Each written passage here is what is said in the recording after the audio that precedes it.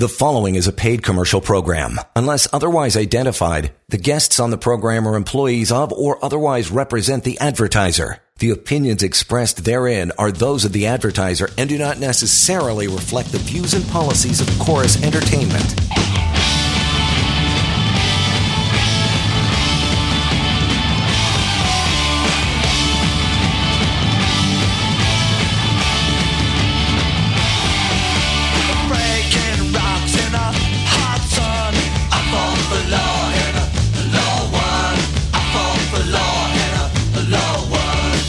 This is the Employment Law Show. Well, good evening and welcome to another week. It is Monday evening, 6:33. Good to have you along on the show to begin kick off the week here in the Employment Law Show. John Scholes, as always, your host, and the guy with the brains, the brain power. That would be Alex Lucifero, courtesy Samfiru Tumarkin, stlawyers.ca. Reach out to Alex anytime. He's a good guy. Would like to talk to you if you have any issues at work. It's a phone call that won't cost you anything, just to pick it up and ask a few questions. 1-855-821-5900 is how we go about doing that, right? And the email you can use anytime is help@employmentlawyer.ca. We'll try to get to some of those tonight. Not sure if we will. Main topic, the worst times for an employer to terminate an employee. We're going to get to that here in just a bit. Case of the day, Alex. What do you got cooking, pal? Good Monday evening to you, John. Back at it. Thanks very much for the lovely compliments. Always great to be here, of course, and be back live on the air talking employment law and workplace rights for employees and severance and layoffs and everything in between. If it has to do with your work, with your employment rights, we, of course, cover it all here on this very show. We had a great last Monday, John, filled with callers, and so hoping to make it another one tonight. If you're itching and having a hard time at work and, you know, being tortured by a difficult situation, maybe you're losing sleep over it, maybe you're just kind of overly stressed about it, do not keep those kinds of problems to yourself. If you're dealing with a situation at work, odds are an employment lawyer can assist. Odds are your question is valid, your concerns are valid. And odds are, John, as you very well know, you have rights and protections when it comes to your workplace. You are not meant to suffer in silence as an employee if your boss is mistreating you, maybe speaking down to you, maybe punishing you in some form or fashion, or if your terms of employment are being changed and you're being asked to do things that are completely different to what you've been doing for all those years in your work or that you never signed up for, or of course, if you've been let go from your job or you're being terminated for cause for one reason or another. That's obviously a very serious situation. In any one of those cases, you need advice from an employment lawyer. You need to speak with a professional with respect to your situation. We still have a ton of stuff going on, John, in most workplaces, still seeing a ton of permanent layoffs, unfortunately. Lots of employers, and we saw it with a few big employers this week, John, letting employees go, letting lots of employees go. Of course, those employees are being offered severance. Oftentimes, we see those severance packages being far, far less than what employees are actually owed when it comes to severance, and still getting a ton of other questions, of course, whether it's, again, layoffs. Lots of employers, John, I've seen this a ton over the past week or two, implementing cost-cutting challenges or cost-cutting changes, rather, in the workplace that could lead to what we call a constructive dismissal. And case in point, it speaks to our case of the day. John, I spoke to a gentleman, hot off the press, as they say, just earlier today, this afternoon, actually had been with the same company, and this is a large national company that any one of our listeners would recognize. I'm not going to say the name. Of course. Been with this company, John, for 18 years in a management level position. This gentleman's actually fairly young. He's 43 years of age, so he's basically been with these guys, John, for his entire career. Started there when he was quite young and has worked his way through the ranks and up into a management level position. And over the course of the past, I think 6 months or so, John, would be fair to say, he's been dealing with a very difficult manager and a very difficult work environment. Again, as I was alluding to previously, John, just dealing with a manager who speaks down to him, tends to pick on him, tends to micromanage every single thing that he doesn't do this to other employees or other managers of the company. He really seems to be picking on this gentleman, again, who I spoke with today. And it got pretty bad, John, to the point that, this guy had to take a medical leave of absence, to the point that he said, you know what, I can't take this anymore. And this was just before the new year, by the way, just before the holidays. And it got to the point where he said, listen, I need some time off. He went to his doctor, explained to him the stress that this was causing him, the anxiety that this was causing him. And his doctor said, listen, you need a break. You need a medical leave of absence. And that's exactly what his doctor did. And so this gentleman's been on a medical leave of absence for the past several weeks, about 6 weeks or so, give or take. And he had reached the point last week, John, where he was effectively ready to return back to work. He's found some coping mechanisms. Sure. He's had some treatment, and he's ready to tackle his employment again. He's keen, eager to get back to work. His doctor, John, and this is something that is very common, by the way, when we're talking about medical leaves of absence and returning to work after a medical leave of absence, his doctor gave him some accommodations. Very, very basic stuff. John, his doctor said, you should probably go back on a gradual return back to work. So for the first couple of weeks, don't work more than 30 hours a week. Keep it at 4 or 5 hours per day and leave it at that. Just slowly start to get back into things. Mm-hmm. He also allowed this employee to take as many breaks during the day as he likes. If he needs to catch his breath or regroup or kind of just clear his head, his doctor said you should have the freedom to do that. So nothing complicated here. John, very basic accommodations that this employee needed to return back to work. The doctor wrote it into a note, right? The employee submitted this note to his employer, and guess what happens? John, I genuinely couldn't believe it. I mean, we see some pretty wild and crazy stuff as employment lawyers here. This is a large, sophisticated employer, John. This individual, very nice fellow, submitted a note to his employer saying, I need to take breaks whenever I feel the need to, and I need to work reduced hours. His employer said no, John. His employer said, sorry, we cannot accommodate these kinds of restrictions. We will only allow you to return back to work when you're 100% fit. No. Right? We're not going to accommodate you in these ways. Huge red flag, John. You know this very well, right? Based on all of the conversations we've had over the years.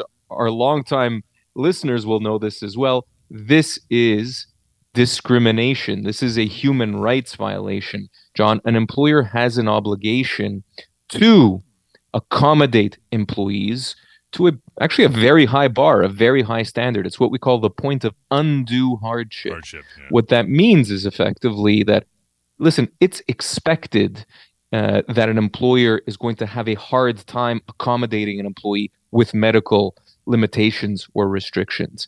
It's expected that it's going to be difficult. It's expected that it's going to require some rejigging in your employment to accommodate this employee. And that's all legal and the way it should be. An employer cannot say no just because they want an employee back 100%. That's not how it works.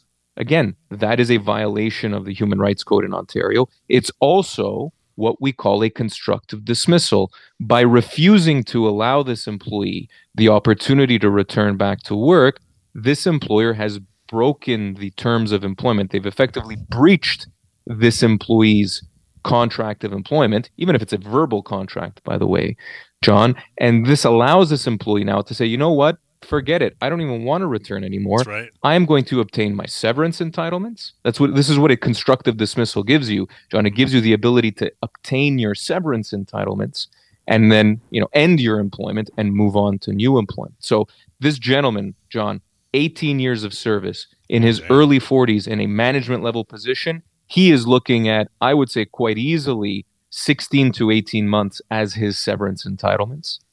Right. And on top of that, we now have this issue of a human rights violation. And get what? An employee can receive damages for that issue as well.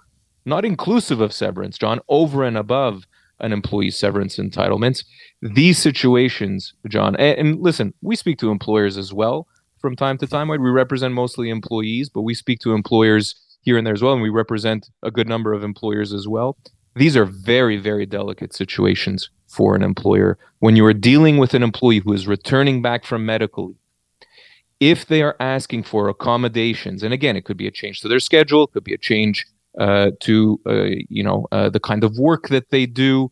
It could be the hours, whatever, it could be your hours. It could be a number of things. Even if it's going to be difficult for you as an employer to do these things, to accommodate these employees, maybe you have to bring in other part-time or other employees to cover, or maybe you have to structure your business in some way that for a certain amount of time, you're going to have to deal with this.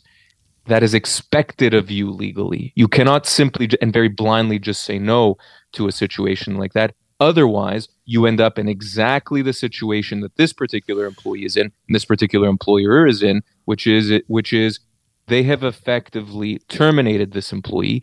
They're going to owe him a year and a half's pay. Crazy, John, which, by the way, is going to be a pretty high six-figure number based on how much he was earning per year. So that's not going to be an insignificant outlay for this employer, and they may even owe him additional damages as well for a human rights violation. Be very careful when dealing with medical leaves of absence as an employer, and as an employee, remember, you have rights. You have rights when you take that medical leave. That your job is protected when you're on leave, and you also have rights when you're returning from that leave. You can ask for accommodations, and you have the right to return to the same position in terms of employment that you left. That accommodation wasn't like it's a silly move by the employer. To quote Vincent Vega from Pulp Fiction, you should have better known better, because it's like they're not asking for an elevator or a new floor to be built for them. It is a simple accommodation, and they totally crapped the bed on that one. Now it's going to cost them 18 months, possibly human rights damage. It's a silly mistake. It is crazy. Very basic, basic accommodations. I was quite surprised to see it again, especially for a large, sophisticated employer. John, obviously, whether it was HR or management, whoever made this decision has taken a mistake. They've made a big mistake. And unfortunately, the employer is going to end up paying for it. With that, we'll get into our one and only break. Then we'll return with the worst times for an employer to terminate an employee. That's all coming up here with Alex Lucifero on the Monday night edition, the Employment Law Show. Hang in there. You're listening to a paid commercial program. Unless otherwise identified, guests on the program are employees of or otherwise represent the advertiser. The opinions expressed therein are those of the advertiser and do not necessarily reflect the views and policies of Chorus Entertainment. Welcome back to the Employment Law Show. So let's keep it going here, Alex. The worst times for an employer to terminate an employee. This is useful for the employers that are listening, but also employees if it happens to them as well. First one is this: when an employee asks about taking a disability leave, or as you kind of drifted into there at the end, or comes back from a disability leave. What do you think? Yeah, these are obviously situations where, and as you just very well said, John, employers should be very, very careful about when they're letting an employee go, and the reason ultimately why they would be letting an employee go. And from an employee's point of view, John, listen, whenever you lose your job, whenever you're let go from your job, the big issue, the main question to ask is going to be whether the appropriate amount of severance has been offered or not. That's usually, it's questions number 1, 2, and 3, John, on the list of priorities when you're dealing with the termination.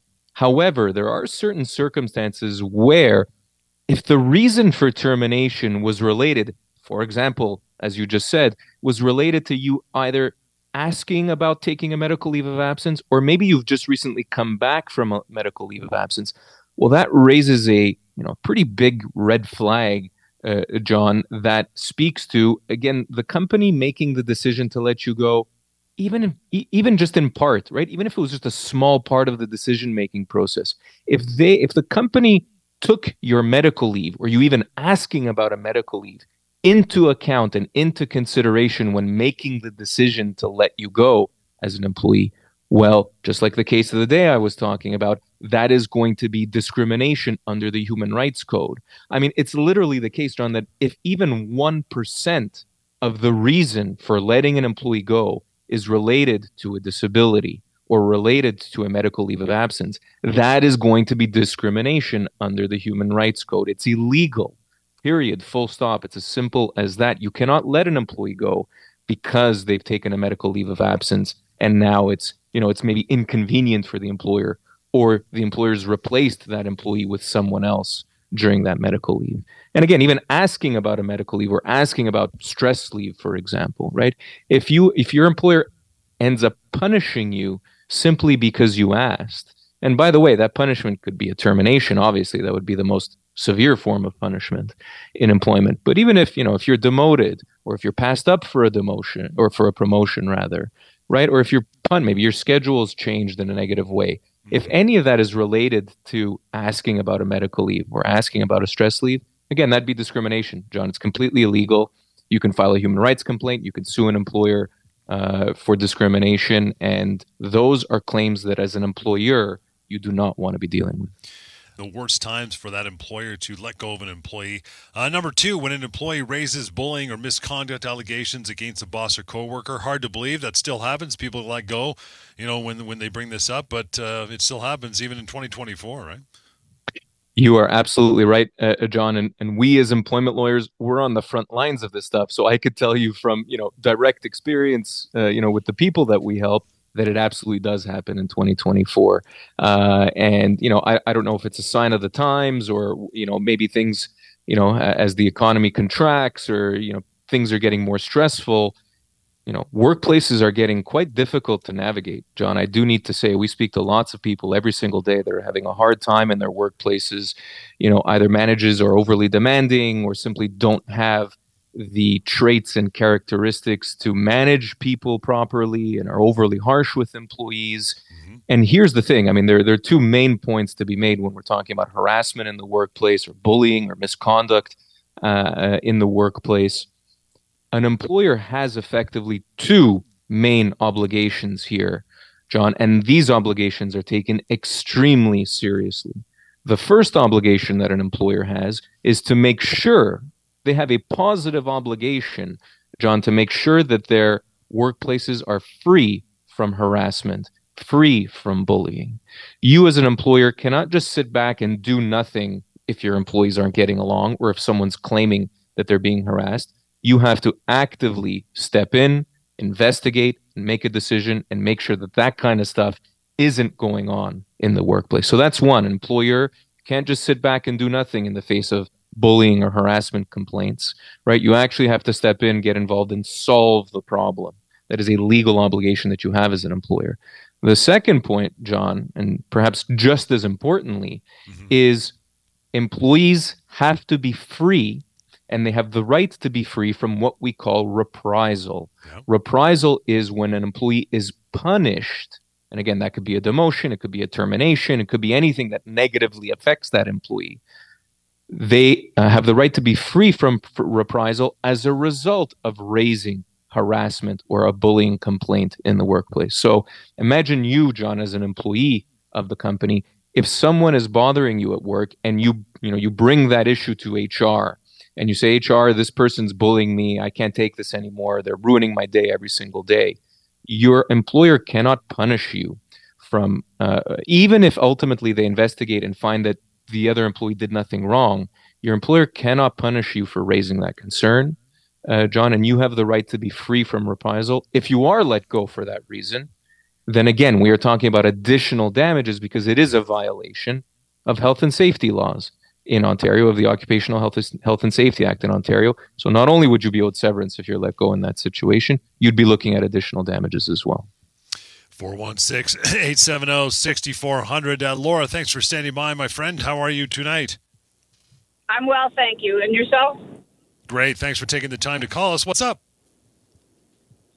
So my question is, I have an employee who is on LTD, and there is a possibility that the business could be sold before that person is ready to come back to work. So I wonder what happens to that employee who's on LTD if he sells. Great question, Laura, and I'm glad you asked. The short answer is nothing really changes, Laura, in the sense that she would remain effectively an inactive employee of the company. She, again, this speaks to the reason for termination. The purchasing entity here, the new employer that would be coming on and kind of taking over, they cannot let that employee go, Laura, because she's on medical leave. That would be discrimination, right? If there is perhaps a reason that is entirely unrelated to her medical leave, right? So, for example, if the purchasing company is taking in and they have no interest in continuing a particular department of your company or a particular side of your company, and that employee is employed within that group, well, then that makes sense, right? You don't have to keep an employee on if you're closing the entire department, for example. But if it's not that kind of situation, and I suspect that it isn't, they would have the obligation to continue her employment, and she'd remain on medical leave. It's as simple as that until she's ready to return, if she's ever able to return. Lots of employees, especially if they're on LTD, there's a decent chance they may never be able to return back to work again. And that's a bit of a different conversation. But yeah, there's probably an obligation there, Laura, to keep her employed, even if it's with the new entity, with the new employer. Well, that's good to know. Any other questions?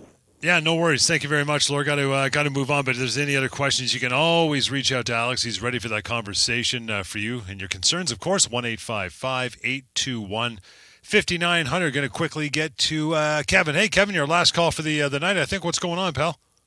Hey, I'm just calling just because I work at a drugstore, but the drugstore is going to be changing ownership, and just wanted to know, when a business purchases another business like that, are the employees entitled to any sort of severance, and is that dependent on any changes to contract?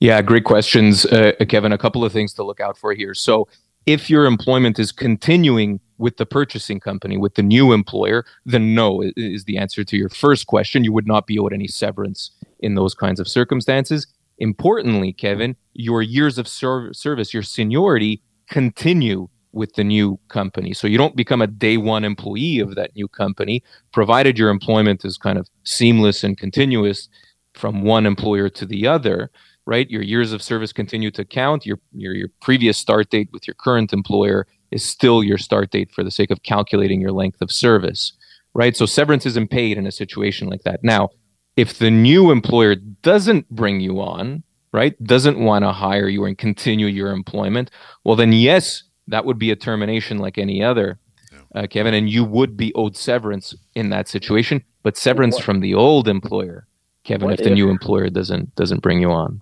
What if there are changes to a bonus structure? Does that constitute as a change of change to? Yeah, great question. Great question. My recommendation, Kevin, only because we're starting to run out of time, is this is certainly a conversation that is worth having in private and reviewing with an employment lawyer. You're absolutely right to ask that question, Kevin, because it is really important to compare your current terms of employment versus what the new employer, what the purchasing employer is offering you. If the difference between those terms, and you mentioned the bonus, right? If the difference between that bonus structure and your current bonus structure is significant, right? And we can have a chat about what significant is or isn't, well, then you potentially have the right to refuse that offer of employment. But only if the difference, Kevin, is actually significant. If it's negligible, if it's not going to make a huge difference to your overall pay in the long run, you may not have much leverage or options there. So it really depends on how closely those terms of employment are. Listen, before you sign anything, Kevin, make sure you speak with an employment lawyer. Give us a call. John will give you the number, of course. Let's have a chat off air about it. Very delicate situation for any employee when we're talking about the sale of a business. Very good. All right. Thank you. Thanks, Kev. Appreciate that. And we are just about out of time. Nicely handled, sir. Alex, you are done for the night as well. I will let you go. And if you didn't get a chance to call in and ask questions, don't worry about it. We're back in here tomorrow, again at 6:30. In the meantime, reach out to Alex and his team. Always a pleasure to have that call with you. That's what they say. 1-855-821-5900. You can send along an email to. Maybe we'll get to it tomorrow's show. help@employmentlawyer.ca.